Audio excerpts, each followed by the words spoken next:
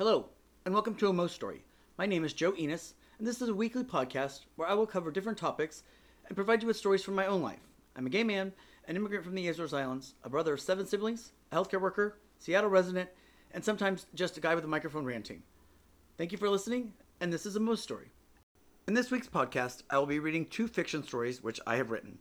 One titled Madeline and the Fiddler, and the other Satan's Child. As I've stated before in this podcast, I am a Mo who tells stories, and I oftentimes come up with really elaborate, random stories, and this is one of them. Madeline and the Fiddler. A phone rings at a quiet New York psychiatry office.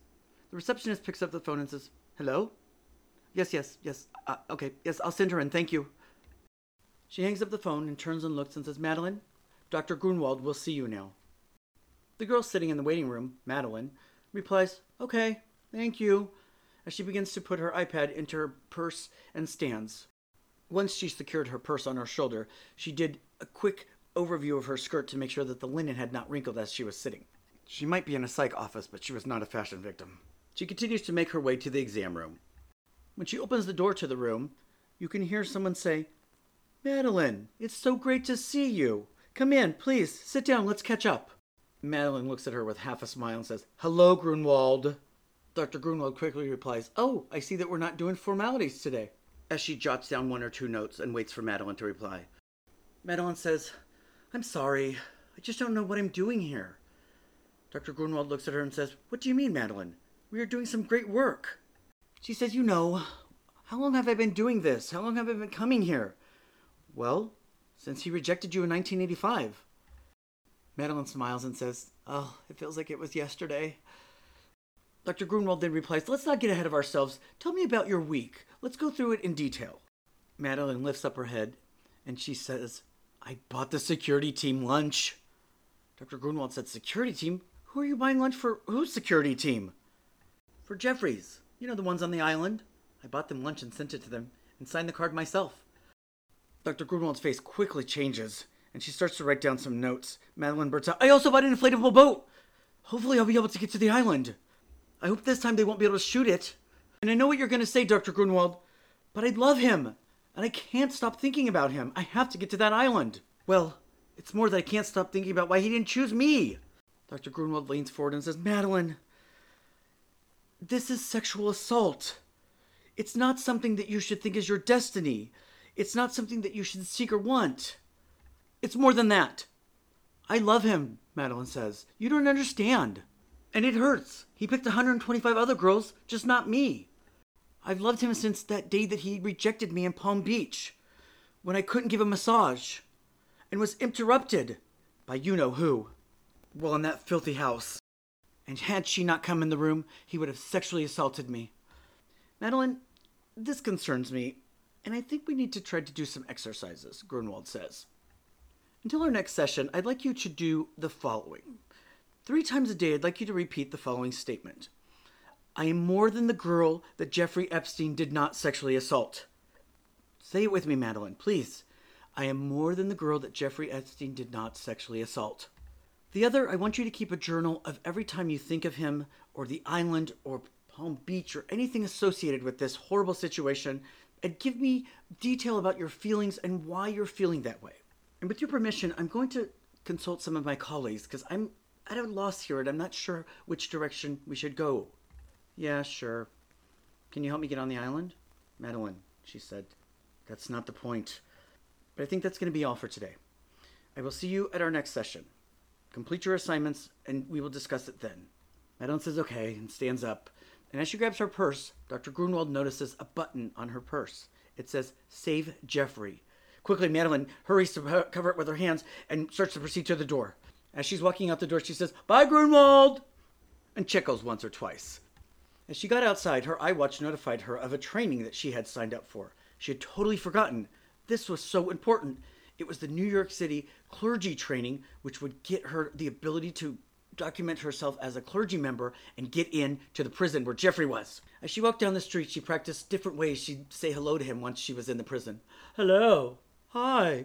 Hi, Jeffrey. Oh, hi, Jeffrey. Hello, it's me, Madeline." Onlookers looked at her as if she was crazy, but she didn't care. She was practicing to meet her destiny.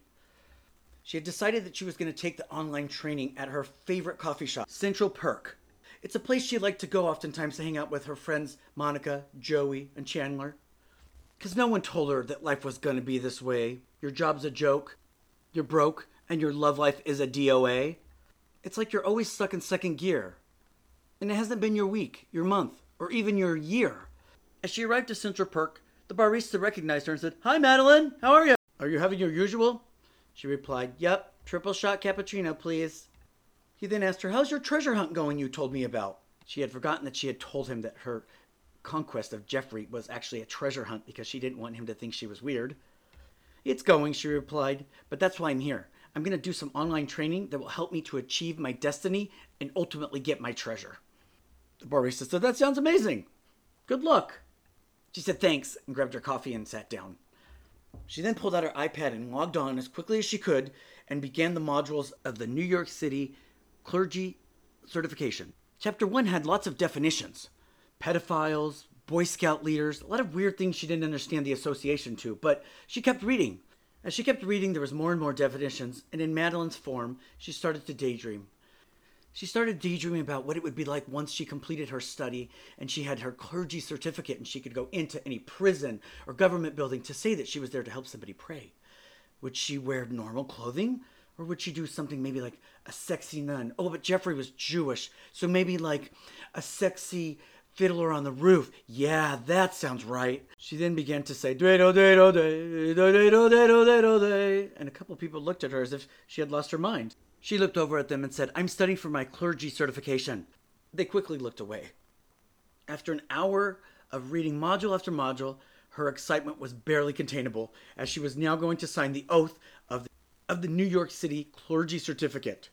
It stated, "By signing this oath, you promise to provide good to those in need of prayer. You will also do your best as a clergy member to hide and protect the name of the clergy from any wrongdoing unless otherwise subpoenaed by a court, in which case you should plead the fifth or say that you're going to go away with your family to now work under prayer to heal from the wrongdoing that has happened." Madeline said, "Amen!"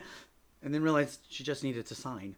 Madeline quickly went across the street to a Kinko's and asked the person who was helping her if she could have 4 copies of her certification, different colors, 1 laminated, and 1 wallet size. And she would need it very quickly, as she needed to get to the jail quickly because there was a man in need of prayer. The Kinko's employee informed her that this would be rather costly. Madeline said, "Oh no, that's fine. You see, the man that in need of prayer at the jail, he's a very wealthy man, and once he knows who I am, he will definitely reimburse me for these fees." "Okay," the Kinko's employee said. "I'll have it ready by 3. She said, "Oh, thank you so much. I'll be back at 3 o'clock promptly." Everything was working just as she had planned, because she knew that visiting hours were over at 5, but clergy could come in at 7 until 9 p.m. to do prayer.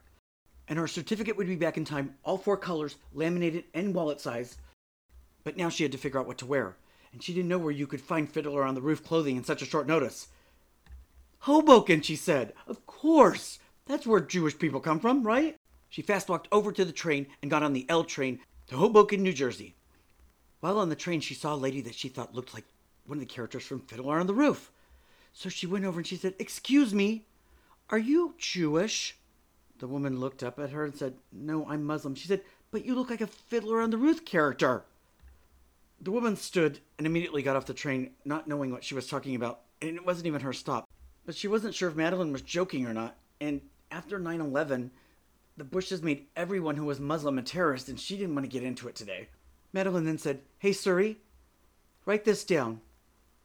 A Jewish head napkin." She thought that's what they were called. I'm sure that's what they were called. A head napkin.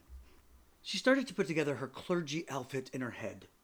It would be a tailored skirt with really tall high heels, a white open shirt where you could see either like a camisole or the lace of her bra, and then her Jewish head napkin. Jeffrey would not be able to resist her and her Jewish head napkin. Quickly over the loudspeaker, "Next stop, Hoboken." Madeline clapped with glee. She walked off the platform, up the stairs, and into Hoboken, where she found nothing. There was no Jewish clothing stores or head napkin stores. Shit, what was she going to do? She quickly remembered there was a Halloween store that she had saw on the train and that she could go back a couple stops and go there and see if they had Jewish head napkins. And that's what she did. Upon arriving to the Halloween store, she went right to the cashier and said, "Excuse me, I need help. This is an emergency." The cashier said, "At a Halloween store?" Madeline replied, "Don't get cute. Come help me find something." He said, Okay, calm down. You're a little excitable right now. What do you need? Is it an emergency?" She said, "I need a Jewish clergy outfit. Something that looks like Fiddler on the Roof. Oh, with a Jewish head napkin, please." He said, "What? I don't even think that's a costume." "Oh, no, I'm sure it is," she said. "I've seen it before on movies and, at synagogues. Yes. It's definitely something." He walked her over to the religious costumes section and said, "We have nuns, priests, Joan of Arc, Romans, but no Jewish clergy outfit. And what did you call that thing again?" "A Jewish head napkin," she said. She looked over the costumes and said, "None of these will work. Do you have a sexy teacher costume?" The man helping her became very confused and intrigued at the same time, but he knew he shouldn't ask, so he just directed her to where the sexy costumes were. Madeline took a skirt from something called the Kitty, a shirt from something called the Slut, and she couldn't find a Jewish head napkin. She said, "Think, Madeline, think. Where have you seen a Jewish head napkin?" She remembered there was a restaurant over on the pier that had napkins that looked like Mother Teresa's head napkin. And she could use that. It's the same. It's just like it. It's clergy persons. Yeah. So she was going to run over there really quickly and grab one. She had an hour anyway until Kinko's was done. So she thought, I can make it. Definitely. And again, she was back on track to her destiny and getting her treasure.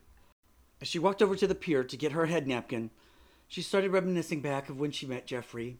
1985. She was in the mall practicing her "You spin me Raj round, baby, Raj round." And she had gotten so dizzy she had fallen on the ground.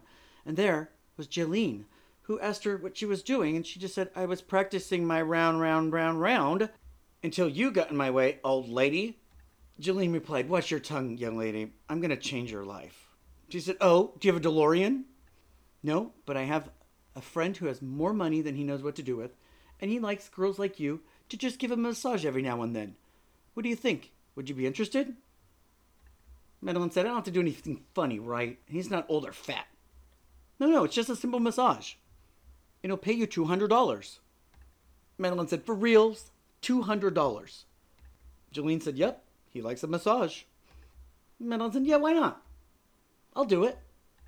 Jaylene then went over the details of how it was going to happen. The car would come get her. They would take her to an exclusive property on Palm Beach. She would be escorted upstairs. There would be a massage table. She would do her massage and then she would leave.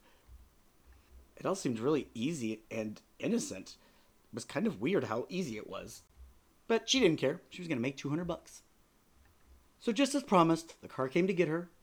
She got to this beautiful home with a big gate. She then was escorted upstairs to this room.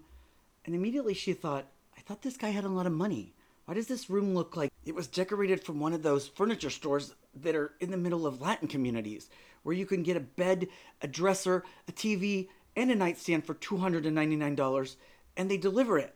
But it's all ugly. Lots of it wasn't even matching. And the towels that were on the massage table looked like they had been used lots of times at a bathhouse. She was all for massaging somebody, but she was not going to be in somewhere dirty.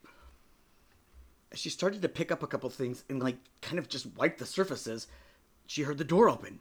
And there, in the dark, was a man with a robe on and an NYU hat on. He took his NYU hat off, and you could see he had really bad haircut. Almost like as if it was a Jufro that had been in a convertible all day. And he was not very attractive. And his clothing didn't match either. What was left of what he had on. He got on the table and took off the robe, underpants, and a really bad stained white t-shirt. And said, "Are you here for my massage?" And she said, "Yeah, I guess so." He said, "You guess so?" She said, "Well, I don't mind doing a massage. And, you are paying me. But I do have some questions, if you don't mind." He said, "Questions? Like what?" She's like, "Is this your house?" He said, "Well, yes, it is." She goes, "I thought you were rich. Why is it so poorly decorated?" He lifted it from the massage table and looked at her like, "Are you kidding me?" She then said, "And your towels are filthy. Even your shirt. Do you not soak your whites?" She had realized then at that point that she had said too much. Jeffrey stood from the table and walked out of the room. Jaylene then came back very, very upset. She said, "What do you think you're doing?" "What do I think I'm doing? Nothing. I just asked if I could ask a few questions." She said, "You're not here to ask questions. You're here to give a massage." She said, "I cannot perform a massage in this environment. The furniture is mismatched. It's all ugly. The towels are filthy. Even he is filthy. Gross. I thought you guys had money." She said, "Oh, you sure do know a lot for being 14 years old." She said, "Yeah, I do. And I'm not going to touch anything disgusting in this room." Jaylene quickly went to her purse and gave her $200 and said, "Here, leave. And you're going to have to find your own ride home." She said, "But wait, that's it? I mean, I didn't mean any offense. I'm sorry." "Nope, you've done yourself in. Leave." And she did. She walked out, sad that she had said something, but at the same time, she couldn't have touched anything in that room. It was so disgusting. She had decided to save her $200 and not waste it on a cab and just walk the 3 miles home. It gave her time to think, too. When Madeline got home, she called a friend of hers who had also told her that she had been there to massage Jeffrey, and that she thought Madeline was lucky because he didn't touch her. He had touched her friend, and she still felt uncomfortable about it, and he was such a perv. And Jolene and him both keep calling her, and they keep following her different places. This upset Madeline even more. "Wait a minute. They did all that, and they do all that for you?" Madeline quickly realized that was not her destiny. She was not going to be one of Jeffrey Epstein's victims, or one of the people that he paraded around and showered with gifts. Shit! She had ruined her own destiny. But if only she could try to correct it. And from 1985 to this day, that's what she did. She had applied for multiple jobs at the mansion, at the Palm Beach residence, at the island, and anytime her name would come across, even if she made it up a new one that was just like her name, Jolene would catch it and throw it out, and she wouldn't hear a call back. She once waited outside the mansion for 2 days to see Jeffrey, and another time she chartered a helicopter, but they shot it down. Out of desperation, she even tried to reach some of Jeffrey's friends.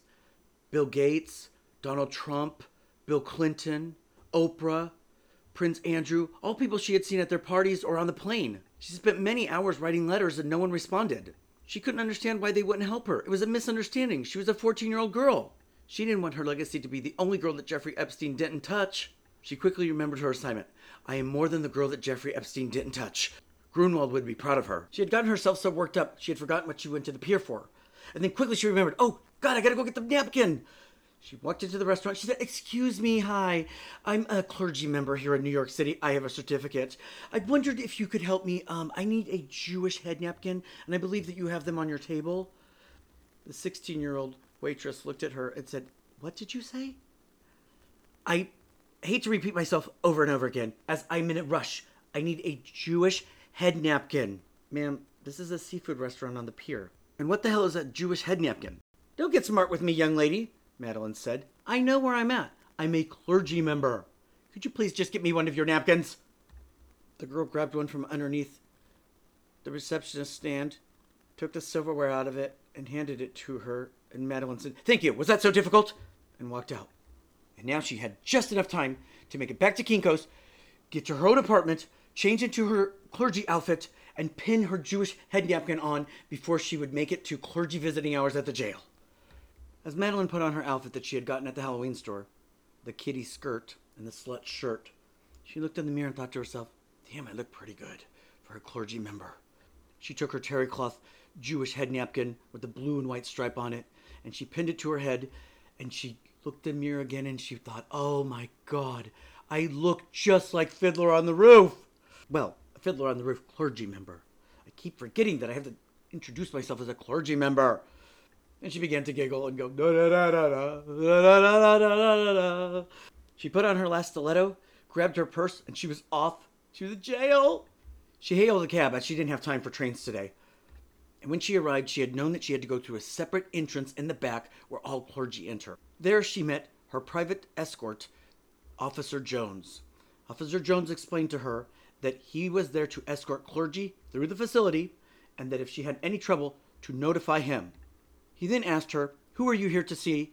She said, "Oh, I'm here to provide prayer for a Jeffrey Epstein." The man looked at her and said, "Are you sure?" She said, "Yes, of course I'm sure. All people, regardless of their guilt, deserve prayer." He said underneath his breath, "I don't know about this one." Madeline became upset and said, "I am so glad that I am a clergy person who can overlook the bad things that have happened to people and that I'm here to provide prayer. She said, I'm not sure if you're aware, but I'm a woman of a Hebrew nation, a chosen people. Like the hot dog. Yeah, like the hot dog. He just said, empty your purse and come through the security gate. As Madeline went through the gate, they wanded her, and immediately something came over the radio. Attention, a 483. I repeat, attention, a 483. All officers respond. Officer Jones put his hand up to Madeline and said, wait, hold on a second. We have an emergency. I'm going to have to ask you to wait out in the waiting area where we came in. But Officer Jones, Jeffrey needs prayer. Look, Hebrew chosen person, I told you. Go out to the waiting area. I have to leave. There's an emergency. Madeline was so mad she didn't even know what to say. She just turned around and walked right out. As she was walking out back into the waiting area, more and more officers kept running by, and you kept hearing, 483, 483. She got her iPad out when she sat down in the waiting area and Googled 483. Google told her that it meant there was a high-profile person that had been kept in solitude that had killed themselves. Madeline wondered, who could it be? Could it be Yoko Ono? Or Tanya Harding? No. It was Boy George for when he called 911 and told them that his escort had stole all his cocaine and he needed help right now. And they arrested him. She started to giggle because she knew it definitely had to have been him. And then, suddenly, a panic. She realized, oh shit, Jeffrey was in solitude confinement and he's a high-profile person. Oh no! She walked back to the gate and she started banging on the gate. Excuse me, I have to do my prayer. Excuse me, hello, is anyone there? I need to do my prayer. But no one replied. They were all answering to the 483. The facility quickly became chaotic.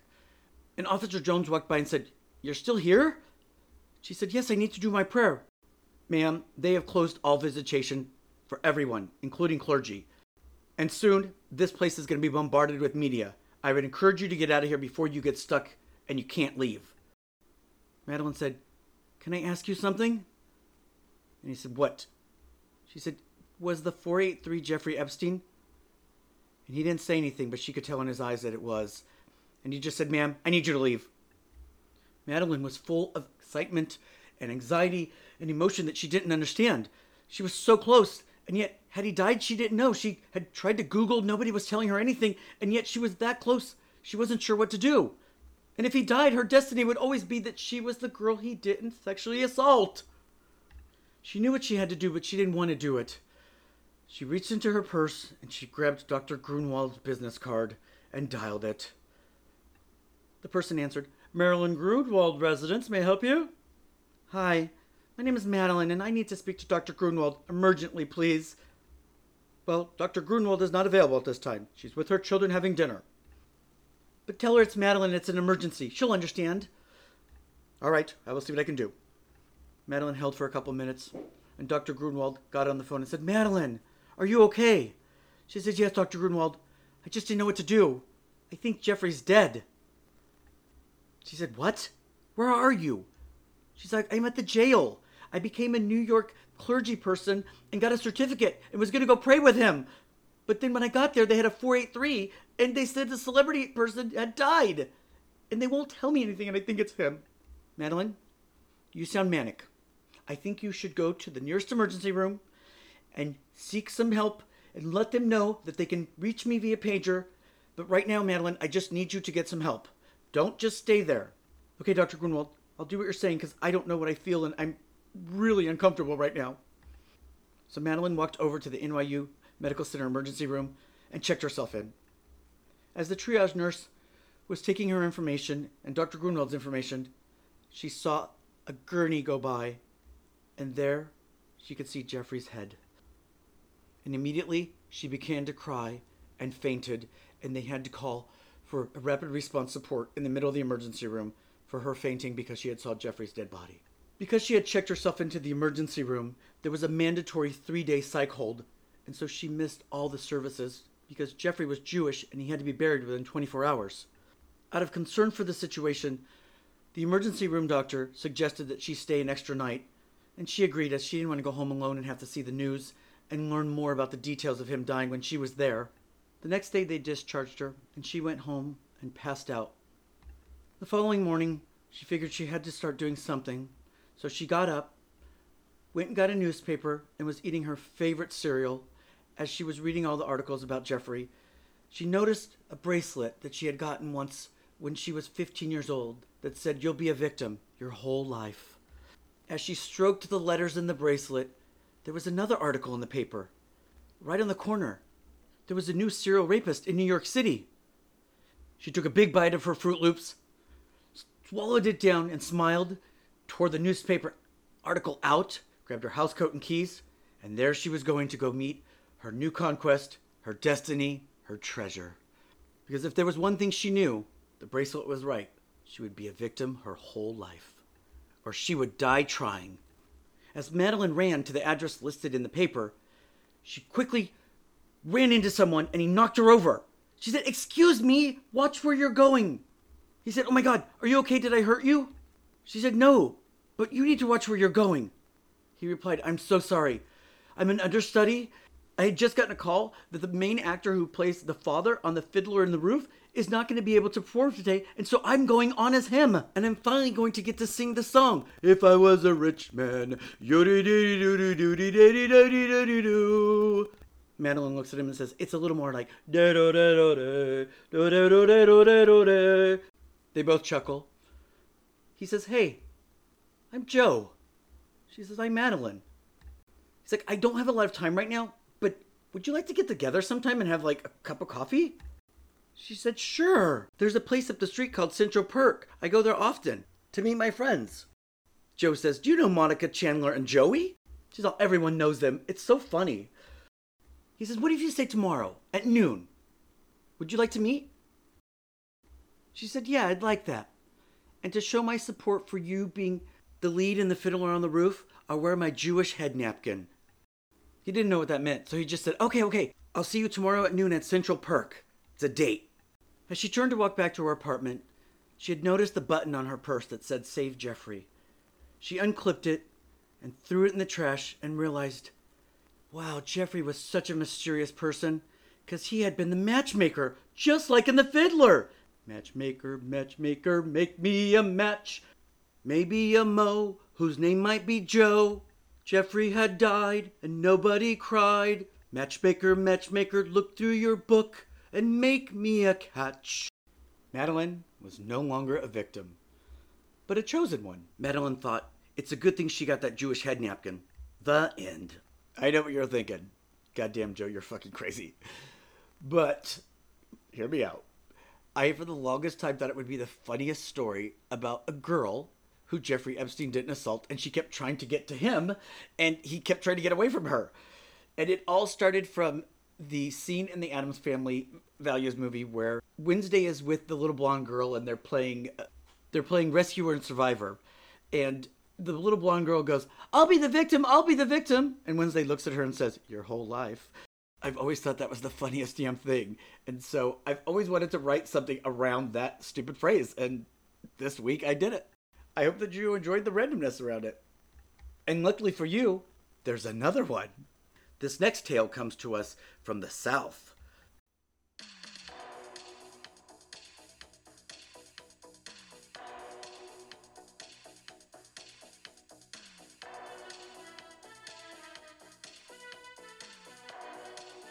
Satan's Child.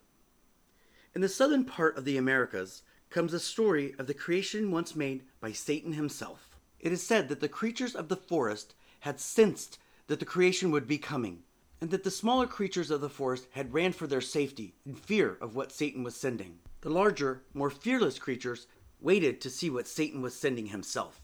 Shortly after the hour of 2 a.m., on May 27th in the year of 1972, under a dark sky that had passed over the nuclear waste pond, stinky and extremely hazardous and not visited by anyone ever since the disaster, the creatures of the forest waited.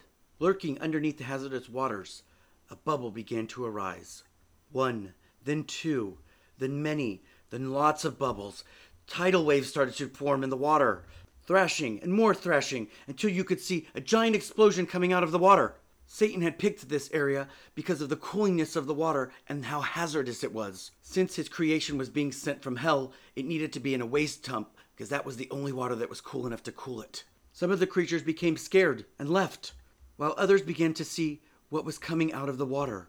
First you could see the crown of its head, and then slowly more and more, and they noticed that it had blonde hair, but not a good blonde, like a blonde that had gotten her hair dyed and then gone into a swimming pool afterwards. More and more of Satan's creation rose out of the water, and they could see that it was dressed, poorly dressed. It was wearing a large sweater and workout pants, just the way that Satan wanted it, so no one would want to fuck it. Then suddenly, you could hear murmurs coming from Satan's creation. It started speaking. I do not recall. I don't remember.